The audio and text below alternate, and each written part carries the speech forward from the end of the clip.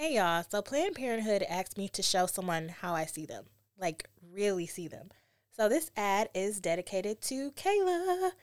I see how hard you've been working to get through law school. I see the way you care and how you continue to put your best foot forward. I see your tenacity, how smart you are, and your beauty inside and out, girl. I feel very lucky to get to see you, the real you. Planned Parenthood sees you too, and all of us, not as patients, but as people, deserving of understanding, compassionate, quality health care, and education. And they understand the importance of having access to that care so that you can define exactly where you're going. Visit www.beseen.org to learn more about how Planned Parenthood is here to see you become who you will be. That's www.beseen.org. Hey y'all, you're listening to Damsels in Detroit, the podcast all about women from the city that are killing it in their industries. I'm your host, Evan Webb. Each week, I invite a damsel to come on and talk with me about their life, careers, and why Detroit girls do it better. Hey y'all, we're back. Another episode of Damsels in Detroit. This is episode 52. So we're going to get to 100 by the end of this year, maybe. We'll see. I don't know. Hopefully. But very excited for our conversation today. We are talking all about nutrition. And I'm sitting here with Samantha Barish, and I'm going to read a little bit about her, and then we will get into our questions. So let's go. Samantha Barish is a registered dietitian and the owner of Tap Into Nutrition, a virtual nutrition counseling practice based in Detroit. Samantha is passionate about helping individuals cultivate a healthier relationship with food and their bodies, utilizing a non-diet, weight-inclusive, intuitive eating approach to support their journey as they ditch diet culture for good and tap into their nutrition to become their healthiest self. Hey, Samantha. Hello. Thank you for having me. Thank you for being here. I'm excited. We have so many questions, so we can just hop right on in so we can try to get through most, if not all of them. Sounds good. Okay, perfect. Okay, so first, what made you want to become a dietitian? That's a very specific journey to go on. So what inspired that? Yeah, no, that's a great question. I've always been interested in food. Mm-hmm. I've always been interested in nutrition. But I would say that it most strongly was influenced by a preoccupation with my body growing up. Okay. A preoccupation with thinness, with wanting to look a certain way, with very much putting that on a pedestal. And at that time, I thought I valued weight loss and I valued a thin body. And I thought that would be the most valuable thing that I could do as a career, is to help people, specifically women, lose weight. Okay. Wow. And we'll get into more about how that shifted over the years. Well, tell me how it shifted. First, I want to know, I mean, you kind of just said an important thing, like you were very preoccupied with body image, which I can't think of anyone at any point in their lives where they weren't. I mean, you always are like, oh, I could gain, or I could lose, or this could be more defined. I think even now, especially as we're, at least for me, I'm knocking on 30's door. So things have changed. Things look a lot different. And I'm just kind of like, what can I do differently? But I mean, like, how has your journey to like healthy eating and things, how has it shifted over the years, or what has changed? I guess the definition of what healthy is. So, like most of us, society's told us that healthy is thin, right? Mm-hmm. If we're healthy, we're a certain weight. We're eating less. We're moving more. But it's so much more complex than that, right? Mm-hmm. And I think now more than ever, we see that mental health is just as important as physical health. Mm-hmm. And that was the big shift for me. I went to college and I very much struggled with anxiety and became I used the preoccupation with my body and what I was eating and over-exercising as a way to find control to my anxiety and just to life in general. And like it does for most people, starting that journey made me spiral. Okay. It just became that preoccupation from growing up just turned into so much more than that. And I was very fixated on when I was working out and what I was eating. And, you know, it takes over your mind. Mm-hmm. And that, you know, that thinness and looking a certain way is all that's important to you. And, you know, I graduated, and I was working in a hospital at the time, and I, you know, as dietitians, we do strongly believe in, and I'm going to put this in quotes, everything in moderation. Mm-hmm.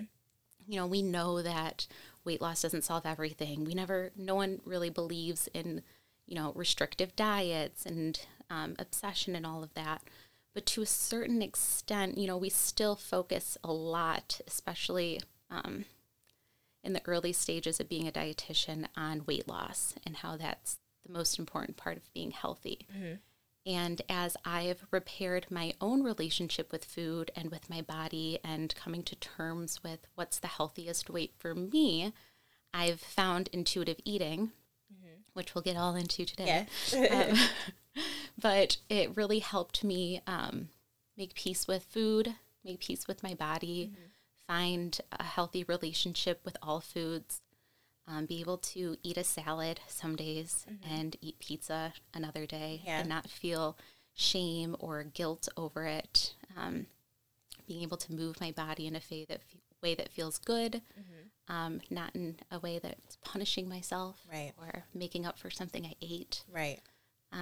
So that's my journey. I think it's a lot of people's journey of, you know, going back and forth. And so my goal now is to help others find that peace, to let diet culture go, to, you know, find that acceptance with food, find that acceptance with their bodies. Yeah, that's very important. And you touched on some of the questions that I have, so we will get into that. But first, I want to know about, like, the training and education that goes into becoming a dietitian. Like, are you technically a doctor? Are you, like, is it similar to a nursing program? But what is that process like? Good question. It's very similar to a nursing program. Okay.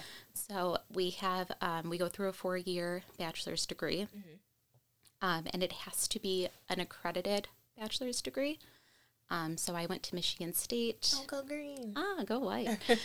And I got my bachelor's in science and dietetics from there.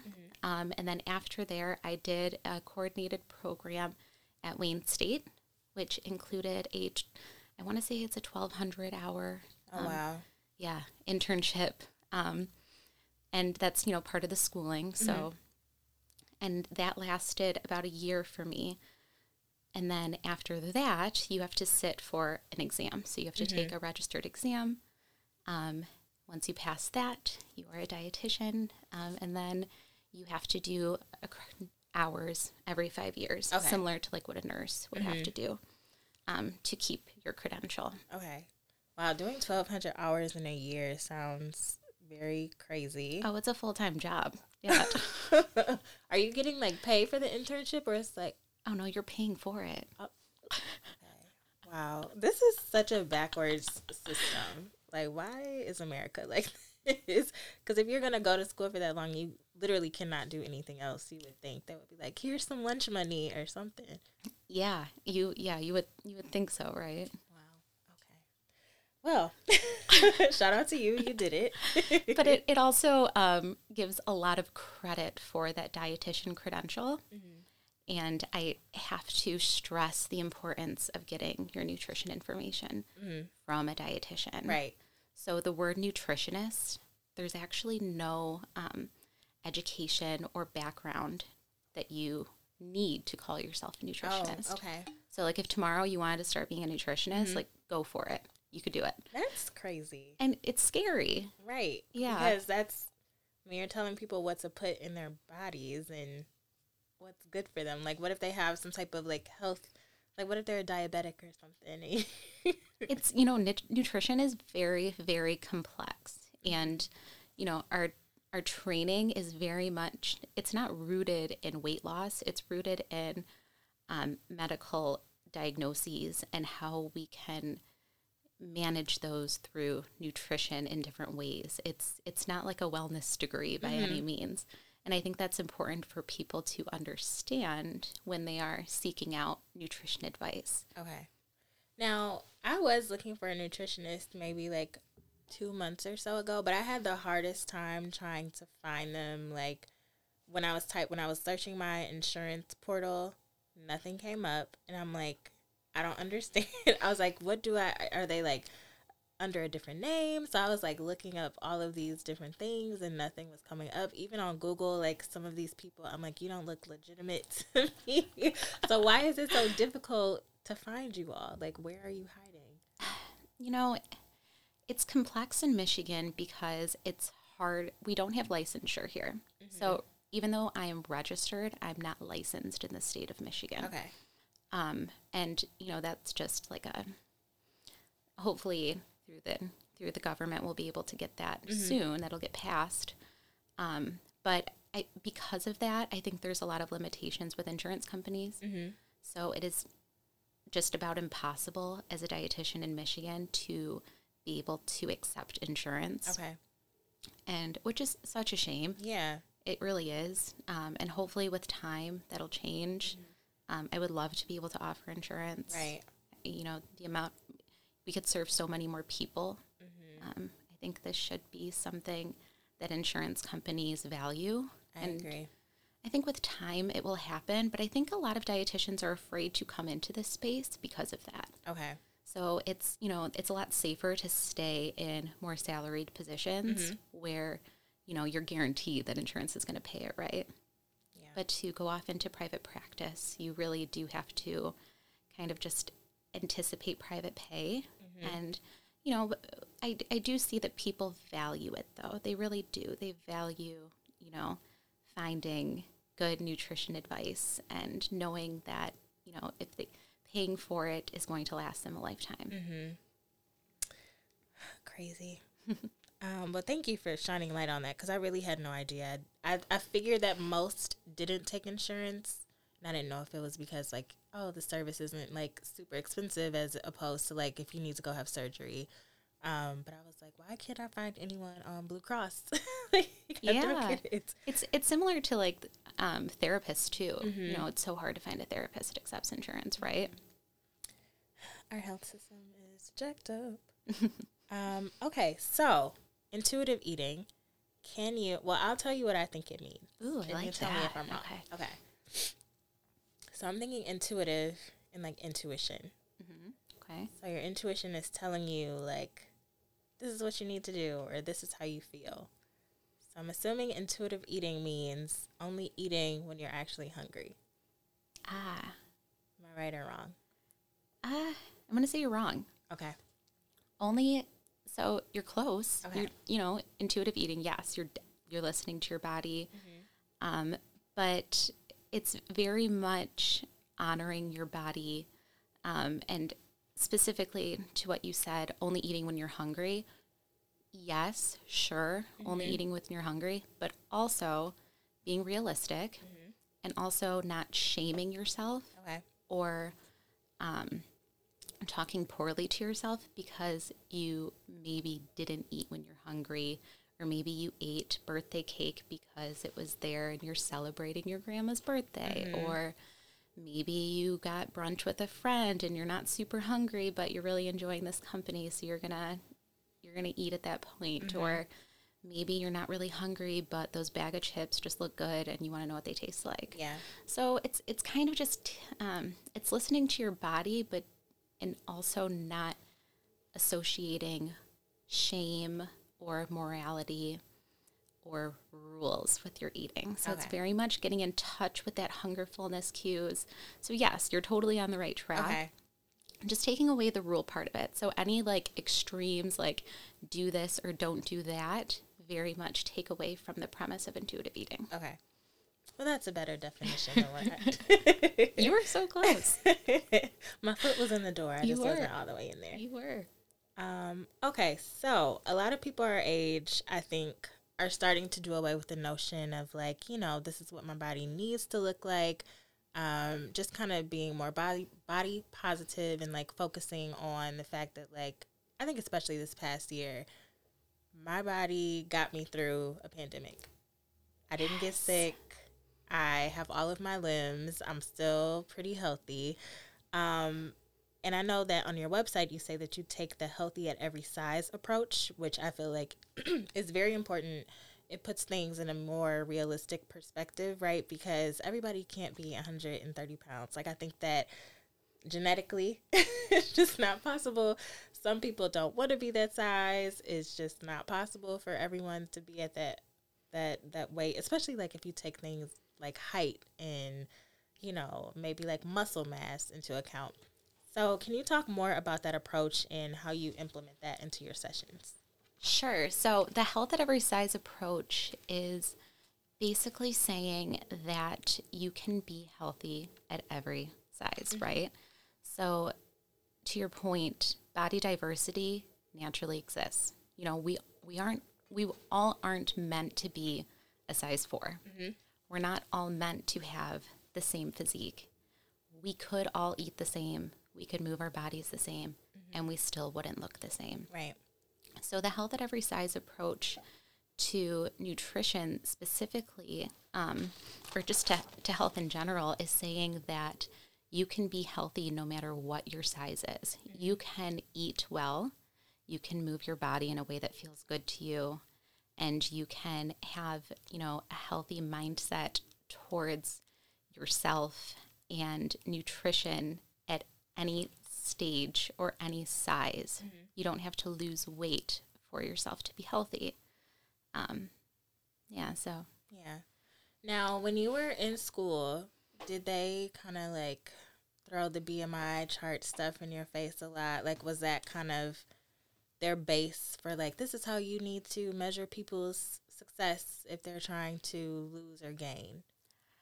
Well, first, I just want to say that BMI is crap, right? Yes. The worst thing ever created. And also, BMI was based on a white European population. So it's messed up on so many levels, right? Yeah. So, you know, I'm pretty confident that in my education, we spoke about BMI, but it wasn't a huge, I think even my professors knew that it was very flawed, right? But it definitely is still used as an indicator of health. I think there's a huge issue with that. Right. I don't believe that we should be using BMI as an indicator of health.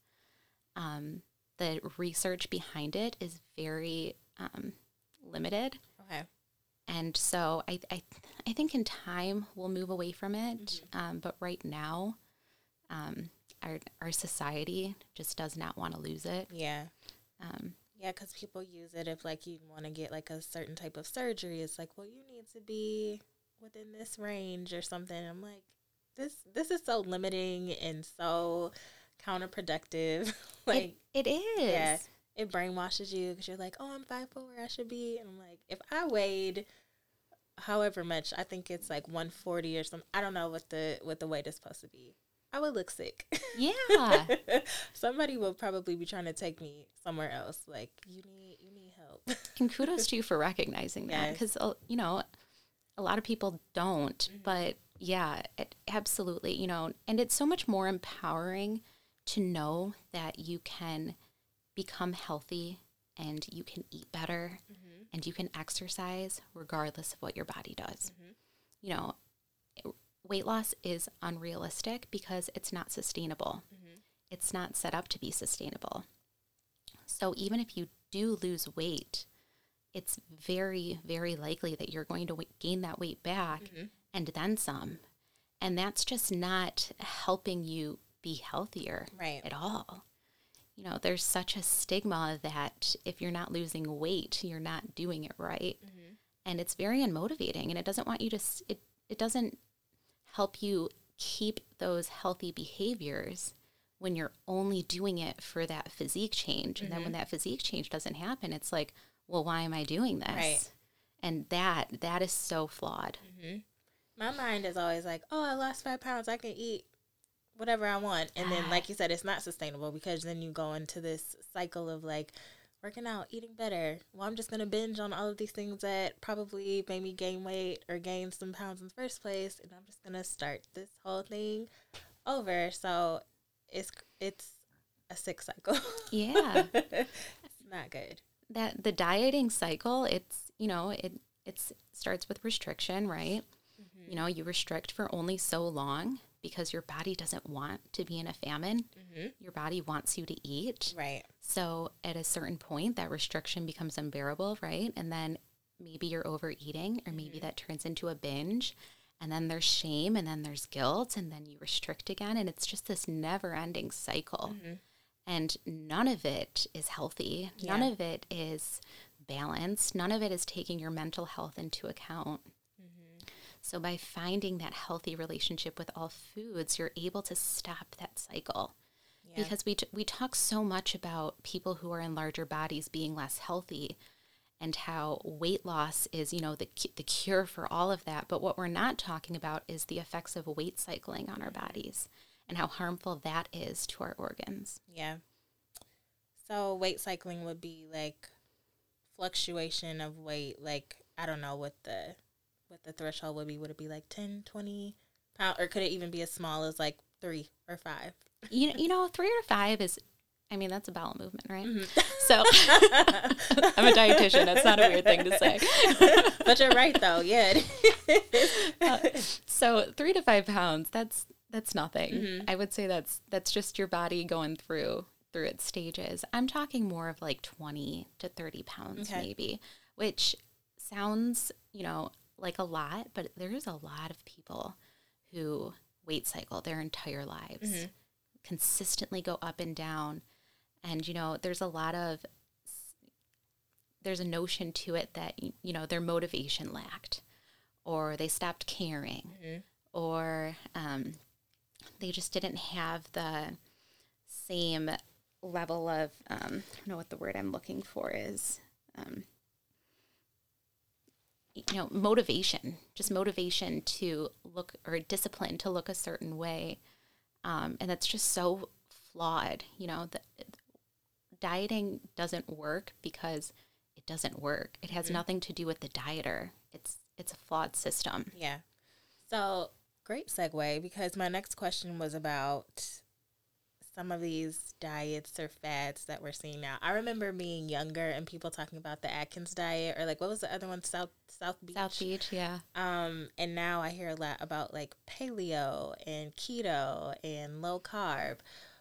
So do you feel like any of those, I'll call them lifestyle changes. No, I'll call it a diet, because that's what it is. Any of those diets, are they effective for anyone, or do you just feel like we need to just dead them all, just don't even mention any of those things? So, I've spoken on how diets don't work, right? Mm-hmm. So 90%, the figure is somewhere around 90% of diets fail. Okay. So that means that 90% of people either regain the weight that they lost, mm-hmm. or go on to, and if they don't, then that 10% is either going on to develop an eating disorder, okay. or some kind of genetic change, so be it. Sure, there are some people who are able to lose weight and keep it off, quote unquote, healthfully. I want to see what they're doing at home, but whatever, healthfully, sure. So with that being said, it's not realistic. Mm-hmm. Even if you are sticking to it, quote unquote, sticking to it, there's going to be times in your life where you're going to want to stray away from it. Mm-hmm. There's going to be events. And if that's stressing you out and causing you anxiety, or feeling like you're morally wrong because you can't stick to it, I can't get behind them. Anything that's telling you what you need to be eating, mm-hmm. or telling you when you should be eating or how much you should be eating, that's just more and more taking you away from what your body wants you to do and mm-hmm. what your body's telling you to do. So does that answer your question? It does. So everybody that's on keto, get off. It's not working. And you know what? If keto is what feels good for you right now, mm-hmm. that's okay. Mm-hmm. But when it fails you, don't feel bad for it. It's when you want to find that healthier relationship with food and open yourself back up to, introducing different foods back into your diet that you might have eliminated. Yes, it's going to be a process because, you know, you've created such distrust with your body during that time period while you were on keto. So it's doable, but in time, you know, the more that we do those diets, the more that we listen to these food rules and different diet plans, the less in touch we become with our body over time, and that just gets worse and worse. Thank you for that. So I think a lot of people are on these different health journeys right now. I know I started working out consistently last fall, and I've been seeing some changes. Now, it's interesting because I haven't seen a lot of, like, changes on the scale, but when I look at pictures, I'm like, oh, you look different than you did some months ago, so I'm, like, proud of that. So I know that people say in order to see, like, different changes with, like, muscle definition and things like that, it's, like, 80-20, so 80% of what you're eating, 20% of exercise. So do you agree with that? And if so, what changes should one make to their eating habits to start seeing some definition or losses or gains? So in short, no, I don't necessarily agree to that. You know, okay. I think that we all could move our bodies the same way. We could all eat the same way, and we'd still look different, right? We don't. And to have a significant change in your body requires a level of restriction that is typically not sustainable. And when it's not sustainable, it's just going to lead to that weight fluctuation, right? So I would invite those people to think about the different ways that eating better and exercising make them feel. You know, just feeling better in your skin, having more confidence, stronger self-efficacy. Maybe you're sleeping better. Maybe you have more energy to play with your kids. Thinking about all the other ways that eating well and moving your body serve you. And not only is that more effective in that exact moment, but by taking the pressure off having changes in your physique or in your body, you're able to keep those behaviors, keep them up and be able to continue them because it's not just based on a number or based on what you look like. Because I think we know that looks, they fade. They do. They absolutely fade. Your body is going to change as you age, no matter what. So by looking at the different ways that you can incorporate a healthier lifestyle that serve you, that have nothing to do with your body changing in significant ways, that's how you can be healthier over time. Yeah, I started not to buy a scale, and then I was like, I mean, I guess I should, but I, like, tucked it, like, it's buried underneath some stuff. Sometimes when I think about it, I'm like, let's see. But then when I get on it, I'm like, you should just give this because it's not doing anything. Like, absolutely. It's not reflective of, like, what you've been doing over the, like, I feel a lot better. Like, I was not moving as much as I should have last year. We were in the house. We were working. I was, like, sitting on the floor, sitting on the couch, like, for 8 to 10 hours at a time. And then when me and my best friend started working out, I was like, oh, you are, like, stiff. Yeah, and it feels good, right? Especially when we've been in the house for a whole year, it feels good to move your body. Yeah, like, in the moment when we're doing our sessions, I'm like, well, I'm ready to go home. But then afterwards, I'm like, you did that. You made it through. You didn't die. And now look. I love that. Yeah. But I think that's a good approach to take, like, looking at it differently. So you offer one-on-one virtual sessions as well as one free discovery call. So can you talk about what the discovery call entails and then what clients can expect from their one-on-ones? Sure. So the discovery call is just a brief 15 to 20-minute conversation talking a little bit about what healthy means to you, what you're looking for, what your goals are, making sure that they align with what I can provide, making sure that I can support that. And so, you know, going over maybe your history with dieting, your history with your body, with nutrition, and how we could work together to make sure that we're a good fit. And then if we decide to move into one-on-one sessions, so I would send over an intake form where I get the client's history. I want to dive deep. I want to know, what food was like for you growing up, what your history of dieting was, what's your current relationship with food. And then once I have a strong understanding of where you're at, we do a lot of unlearning. Okay. So we do a lot of dismantling diet culture, breaking down old stories, thinking about those years of diets, then taking it individualized, looking at what they're eating in a day, making sure that they're eating adequately, making sure that they understand what a balanced plate looks like. We spoke about binging is often occurring after a level of restriction. So if they are experiencing binges, making sure that they're not being restrictive earlier on in the day. And, a lot of people don't realize that there's a certain level of restriction in their day. And once we're able to add more balanced meals throughout the day and snacks, and do it, of course, in a very slow and approachable process, I guess, then they're able to oftentimes step away from that binging or overeating that often comes with dieting or years of dieting. But we're also, reincorporating maybe some fear foods that they have. A lot of people have foods that they won't keep in the house. A lot of people have foods that they, only eat on the weekends, let's say. Right.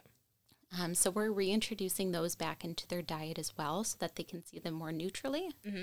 And with that neutrality, when we take them off the pedestal, they're able to see them in a more approachable way, and they're less exciting, and you stop binging on it, which is pretty cool. We discuss hunger, fullness. We talk about what foods feel good in their bodies, what foods don't feel good in their bodies. It's super individualized, but it's a very liberalizing approach of honoring self-care and your mental health just as much as your physical health. When you just said having restriction in your day, it made me think of intermittent fasting. Because I've seen some people do that. Like, I don't have my first meal until 12 or so, however it works. And I'm like, but what if you're hungry when you wake up? Yeah. What do you do? So, yeah, that just made me think of that. Yeah. I could do. I mean, I think I do it by accident sometimes because I'm not a morning person. So when I wake up, it takes me a minute to get my bearings together. Right. And by the time I come to, sometimes I feel like it's about noon. But I know how I feel when I don't eat in the morning, and I feel like I'm gonna throw up. So I'm like, do you just ignore that feeling? You just let it go until noon? I can't. That leads to such distrust with your body too. Makes you so at war with your body. Yeah. That's not self-care. That's for sure. So I know you said you can't take insurance. So if you're able to share, how much do you charge for sessions? And do you work on a sliding scale, or do you have payment plans? But wanted to know more about that. So I like to offer my sessions in more of a package. Okay. So that we're able to, have more of a plan set in place. I absolutely do offer a sliding scale. And if a package is too much to do it once, then I am more than willing to go session by session. Okay. I don't think that I don't think that money should be a barrier for this work. I think that this should be accessible for everyone. Absolutely. Do you come up with meal plans for your clients, or is it more suggestion-based? So do you say, these are your goals, these are kind of the things you should stick to, but if you don't, it's okay? How does it work? No, that's a great question. So, we're looking at what they're eating in a day, and we're making suggestions and swap outs and finding a nutrition that works for them, but we're doing it together. It's a very individualized approach. I want to know what foods you enjoy. I want to know what foods you don't like, when you like to have your largest meal, what you like to snack on. So we're working together, but we absolutely can have some kind of structure. But in no way am I telling you, exact portion sizes or exact things, do eat this or don't eat that, because that would be taking away from the whole process of listening to your body. Right. And the goal of working with me is that in time, you're able to navigate that on your own, and you're able to listen to your body and know what feels good and know what you need to eat. Yeah. Okay. So I know we talked about your definition of healthy eating. So what would you say is the first step to becoming your version of a healthy eater? The first step of becoming an intuitive eater. Just letting go of the diet rules. Questioning those rules that you might have from your childhood. Maybe, you were told never to eat past a certain time. Or maybe you were told that bread is bad. So starting to question those rules that you have often relied on or maybe listened to. Maybe unfollowing people on Instagram that promote things that make you not feel good about yourself. Yeah. Making it feel good for you, just starting there, really just unfollowing people on Instagram. Start to follow people that look like you. Start to follow people that practice self-care, that practice nutrition, that practice physical activity in a way that makes you feel good, in the way that makes you feel motivated. This should all be empowering. This should all make you feel excited about your health. This shouldn't be a shameful or, scary endeavor. I am wondering, how many male clients you have, if any, because I'm not going to say they don't experience, body image issues, because I'm sure they do. Maybe they just internalize it, but I just feel like women, we just struggle with this so much. You know what? Men are they're much more in tune with their bodies. They really are. They're much more naturally intuitive eaters. And I think that has a lot to do with the decreased pressure they have on themselves. Yeah. As women, we have so much more pressure to look a certain way, to try another diet. And men don't, and don't get me wrong, body image concerns and eating concerns and fixation with physique is definitely occurring with males. But it's so much more prominent in women. And what I do find is a lot of women talking to their husbands or talking to the men in their life about the journey that they're going on with intuitive eating. Maybe you find that when you got ice cream in the house, you can't stop eating it, but your husband has one bowl and he's good. And you're like, how can you do that? How do you not even want more of that? So men are very much more naturally intuitive eaters because of that decreased pressure and stigma that they experience through their lifetime, for sure. Yeah. Society, I tell you. Crazy. So what would you say, I have two more before we get into our listener questions. Yeah. But what would you say is the biggest myth about healthy eating? Or something either the biggest myth or something that you learned in school that blew your mind? Ooh, okay. I'd say the biggest myth would be that the lower calorie item is the healthier item. Okay. That low calorie is better for you. Because, when we're looking at health, we're looking at nutrition, right? We're looking at vitamins, we're looking at minerals, we're looking at what the food can provide us. And energy, calories are energy. And the energy that we take in is what makes us be able to carry out our days, right? And being able to get good energy and good calories through, you know, foods like avocado and nuts and, you know, fruits and whole grains. All of those things provide so much nutrition. And I think there's been such a stigma that for it to be healthy, it has to be low calorie. And I would challenge that to say, find something that has good nutrition in it. Okay. Not the lowest calorie option. Well, that just changed my mind because I Ooh. thought that low calorie meant better automatically. And that if it was lower in calorie, it would be lower in sodium, lower in carbohydrates, lower in all of these other things. Like, oh, like this is fine. You can have that. But I guess not. Well, you know, not necessarily always, right? It's definitely not in terms of sodium. You know, sodium can hide anywhere, right? Yeah. But I would say that, you know, the low, don't be afraid of something being high calorie if it has good nutrition in it. You know, that's gonna serve you in more ways than just food. Okay. You know, we want our diets to be nutritious. We want them to be varied. We want, you know, all different types of colors and whole grains. And by limiting that to just being low calorie, I mean, you're going to end up with like some lettuce and some crap dressing. Some olive oil. Right.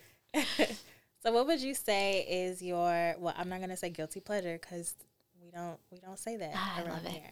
So what is a snack or meal that you feel like you cannot get enough of? Ooh. I'm a big ice cream person. Okay. I love my ice cream. But I also really, if there was one food that I would have to eat for the rest of my life and not get sick of, it would be a good salad. Okay. I am the queen of making a good, self-proclaimed queen of making a good salad. But my salads are there's a lot of texture and different elements to them. Lots of different flavors, which I think make them so much more satisfying and enjoyable. But give me some salad and a little bit of ice cream after, and I'm set. Yeah. I feel like when people say they don't like salad, it's because they're not putting the effort in. Because you need to have, like, for me, I love a salad with some salmon on it. Ooh. The dressing has to be good. And I like a nice, like, vinaigrette situation. I don't need a lot of creamy. I don't need ranch. No, we don't need that. But, like, salmon. Well, my favorite salad is from Central Kitchen downtown. It's the baby kale and Caesar. And it's so simple. It just has, like a mustardy, like a Dijon vinaigrette, shallots, like a couple of fried croutons, and salmon. And that's it. And it's so good. Yeah. So good. Yeah.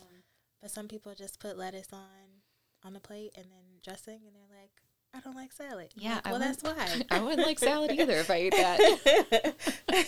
Like, you have iceberg lettuce, first of all. Let's start there. Right. No. Okay. Well, I have some listener questions. And some of these you probably already answered, so I'll try not to repeat. But Lid Munn from Twitter says, is there a healthy diet that still includes eating meat? Absolutely. Yeah. You know, I think I've made it clear here that I don't believe in restriction, right? But if you're looking at it from a sustainability aspect or a humanitarian aspect, sure, limit your meat if that's what feels good for you. But I would absolutely say that you can have a healthful, balanced diet that includes meat. I eat meat. I don't find anything. You know, it's a great source of protein. It helps us stay full. Yeah. It serves our muscles. And it's good. It is good. How can you include more fruits and veggies in a meal? And then what's your go-to snack food? Ooh. How can I incorporate more fruits and veggies in a meal? Smoothies are a really good way to do that. Don't be afraid to add, when I say anything to your smoothie. Okay. That's such an easy way to sneak in vegetables, especially if you're working with kids. Yeah. And, you know, you're not limited to kale and spinach. You can throw in broccoli. Yeah. You can throw in cauliflower. There's so many different things that you can throw into a smoothie and not taste it, which is really cool. Fruits as well. But don't be afraid, experiment. If you're making pasta, and, think of ways that you can elevate the pasta with some vegetables. If you're eating breakfast, think about ways that you can add a fruit in there as well. Mm-hmm. And then that leads me to the next question is favorite snack, right? Mm-hmm. My favorite snack would be a good charcuterie board. Yes. Yes. Hands down. But, it's Speaking my language. I love it. I love cheese. But it's my favorite snack because, A, there's more than one element to it. Mm-hmm. And there's more than one food group to it. Yeah. I'm getting some fats from the cheese. Mm-hmm. I'm getting some carbs from the crackers. Mm-hmm. And, there's the fruit aspect and the nuts. It's so sustaining mm-hmm. and satisfying, and it's not in a way that makes me feel depleted or groggy afterwards. It's very much energizing. Yeah. I have made myself a charcuterie board for dinner before, and I was like, I'm good. Snack plate meals are a thing. They are. Absolutely. Just an adult Lunchable. It's good. I love it. Jamie and Waz, and you kind of touched on this, but she had a question specifically about dairy. So just how you feel about cutting out food groups, specifically dairy. I can probably guess what you're going to say because you said depending on like how a food makes you feel. So for me, I love ice cream also, but I had ice cream earlier this week and I immediately regretted it because my stomach was like, what did you do that for? And I was like, wow, I just didn't think we would get to this point. So, yeah, how should she go about that? Yeah, so, what's also interesting is when I start to work with clients, a lot of them are having some kind of GI distress mm-hmm. or something's going on and they can't pinpoint it, right? And, sometimes it is dairy. Yeah. But before you become an intuitive eater, it's almost like you don't even care. You don't even care that dairy is bothering you. Like, I'm going to do it again. Yeah. But that's such, and sure, we don't always have to, feel the best after we eat. Mm-hmm. I get that. But when you truly are eating in a way that feels nourishing and feels in touch with your body, you don't even want the dairy. Mm-hmm. And that's the best part of working with a client who has some type of intolerance is we're able to, sure, maybe dairy isn't the best thing for them, but we can provide substitutions. Mm-hmm. We can make their diet still feel sustaining and fun and enjoyable without it making you feel crappy. Mm-hmm. Because, some people can't tolerate dairy. It's a thing. I'm not one of them, so I can't relate. So it depends for me. It's like, I can't do, like, I just used to drink, y'all don't think I'm gross. I just used to drink milk. Like, you could just drink it. If I was to do that now, I think somebody would have to take me to the hospital. But I don't feel like that when I eat cheese. Like, if I have charcuterie, I don't feel like that. But if I have a milkshake, I can already anticipate, like, all right, you're probably not going to feel the best. So I don't know what it is. There is something. Okay. So there's more lactose in milk and soft and hard cheeses. I'm sorry. Okay. So I lied. Okay. So there's more lactose in milk and ice cream and those types of foods. Mm-hmm. But in things like hard cheeses, mm-hmm. there's less lactose in it. So sometimes you can tolerate more cheese than you could milk or ice cream. Okay. Well, that explains. Because I'm like... Goat cheese is lactose free. I have tried. Okay, what is your way for eating goat cheese? Because every time it's that little twang on the back end when you swallow it. I can't. I feel like it's one of those acquired tastes. Mm-hmm. You just got to get used to it. Doing it. I really like goat cheese with beets. Okay. Goat cheese and beets. Oof. I've heard honey. Yeah, that's a good way to cut that tang. Again. Maybe when I do my next charcuterie. There you go. Danielle L. from Instagram, she says, what vitamins should be supplemented with a vegan diet? Oh, gosh. I'm not too, B vitamins, definitely. Iron. I'm not overly, veganism isn't necessarily my expertise. I do know that there are vitamins, though, that you do need to supplement with. But I want to say that the primary ones are B vitamins and iron. Okay.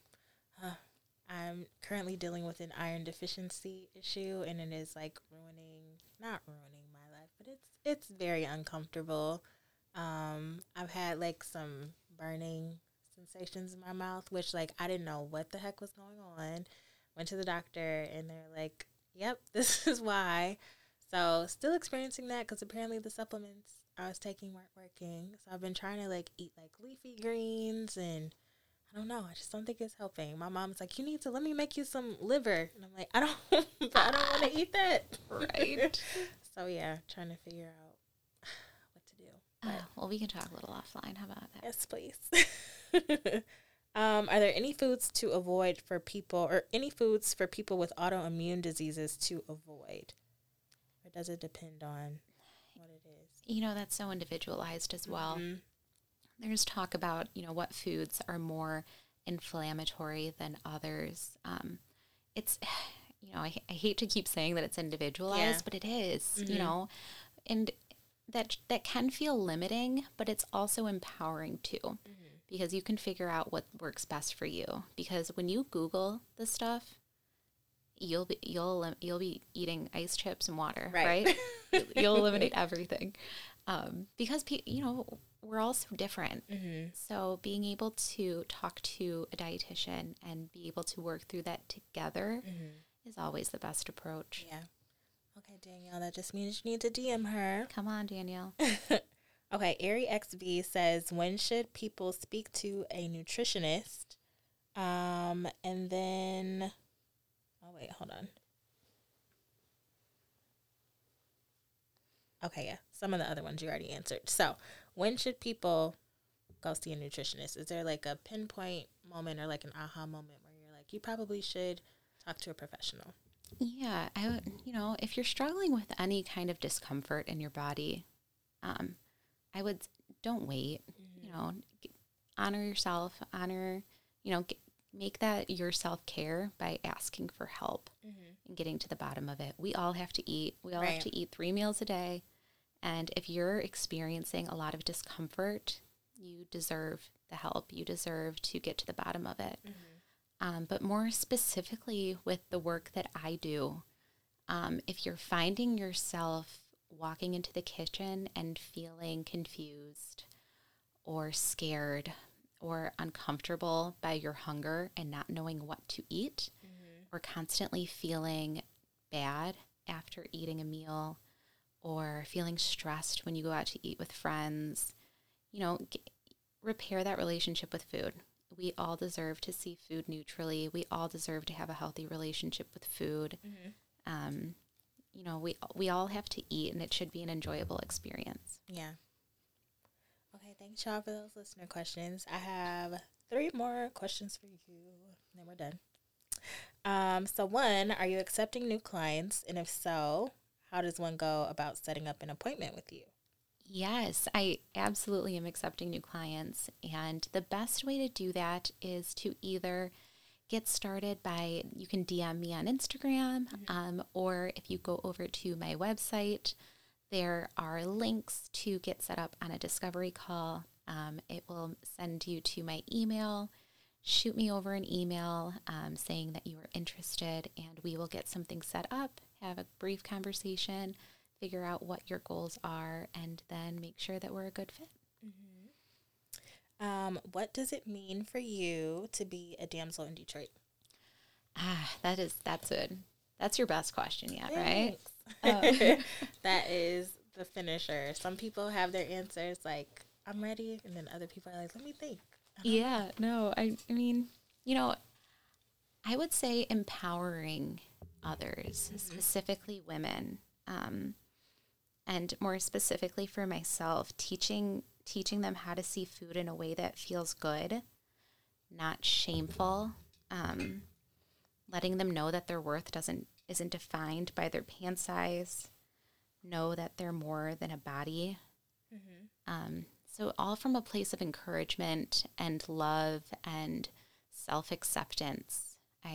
Especially after the year we've had, we just got to keep encouraging each other and uplifting each other and building each other up. Life's too short. Yeah.